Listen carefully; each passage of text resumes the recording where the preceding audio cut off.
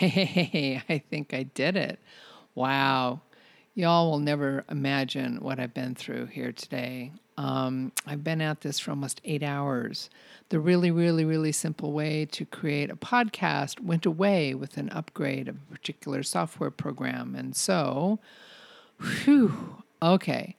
But I think I'm basically good to go again.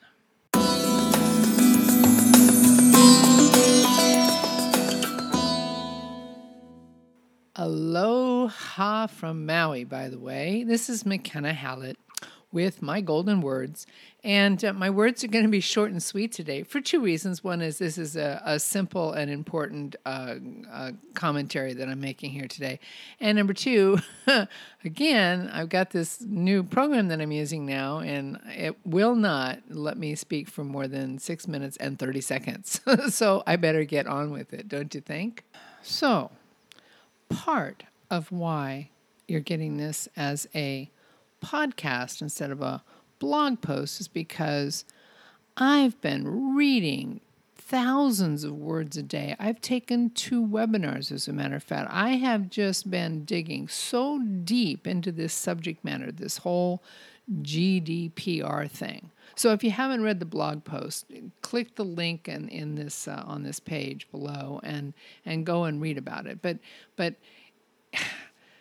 once I had really put myself through endless hours of research, there was one thing that stood out above everything else and made me realize 100% that there's really not much more to this than good old-fashioned smart marketing techniques being put into use in a very specific and open and honest, and here's the word of the day, transparent manner.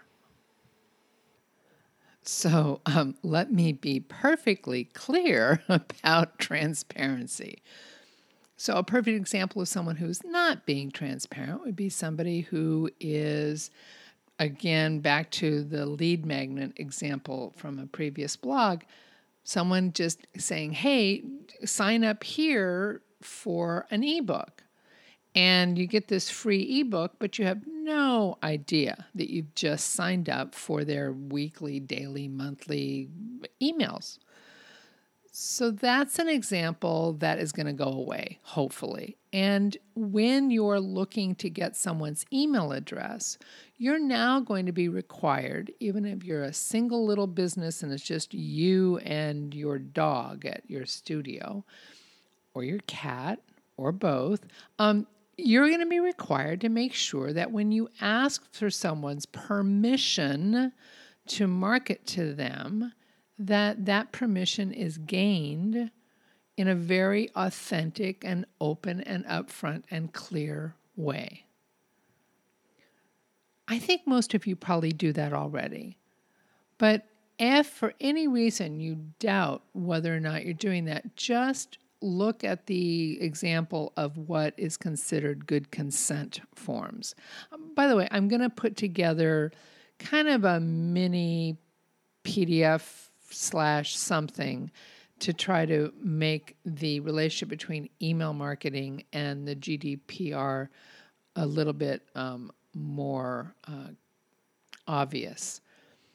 Don't know exactly when I'm going to do that. This project has taken way more of my time than I ever thought was possible. But I know it's important not just for these rules and regulations, but it's important for your basic overall good, and best practices to be effective at your email marketing. Because in the end, it is your email marketing that is going to grow your business way above anything that can happen with social media.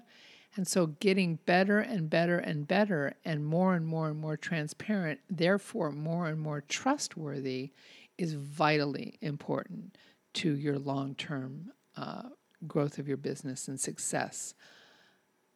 Okay, I think I've managed in less than 5 minutes, I'm hitting that mark right about now, to give you what you need in order to move forward. a sense of calm, a sense of relaxation, a sense of purpose, a road that you can follow that has intention built into it, that you intend to treat others as you would want to be treated. No surprises, no emails out of left field that have nothing to do with anything that a person ever thought they were signing up for.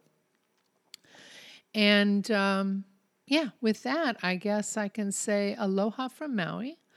Again, aloha means hello, it means goodbye, and it means love. So, my love to you, and will you have a great day finding good and loving homes for your art.